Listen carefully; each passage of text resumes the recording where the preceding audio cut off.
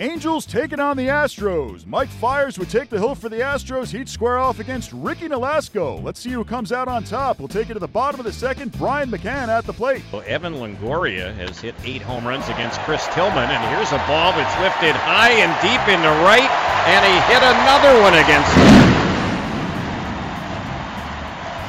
Well, it's almost to the point now, if you're Nolasco, you just put McCann on base because he's hit 9 home runs against him, and he's done it his first time up today. 2-2 pitch, and it's waved at and missed, and a changeup gets Cole Calhoun.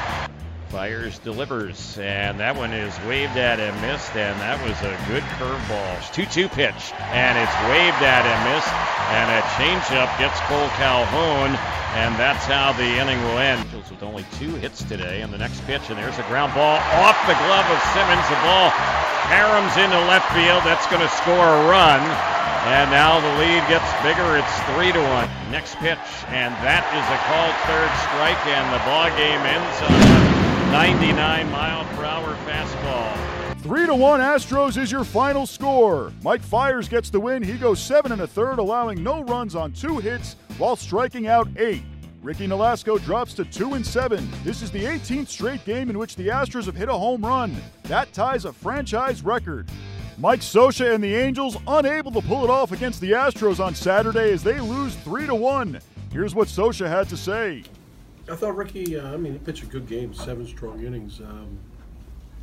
Obviously his back's against the wall the whole way, and we got some double play balls to help him out of some jams, but he pitched a really strong 7 innings, and it gave us a chance to win. What made Mike Fiers so tough tonight?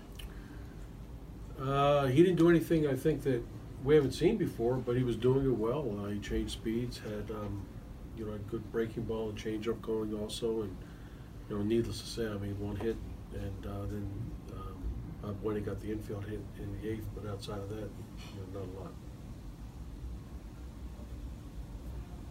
Is there anything you're seeing from Petit in these last couple outings that has gone wrong for him? No, I think the last couple outings, he hung a breaking ball to Upton, and again today he got a breaking ball to Correa that hit sharp to shortstop that just got by Sim. That was hit hard, left a breaking ball up in the zone. So outside of that, his velocity is good. It looks like there's good life on his pitches. He just made a couple mistakes. I know this kind of thing happens in baseball all the time, but is it still kind of hard to, a little puzzling when you have games like the 2 yesterday and the day before, and then around them the games like Wednesday and today where you look like a different team offensively?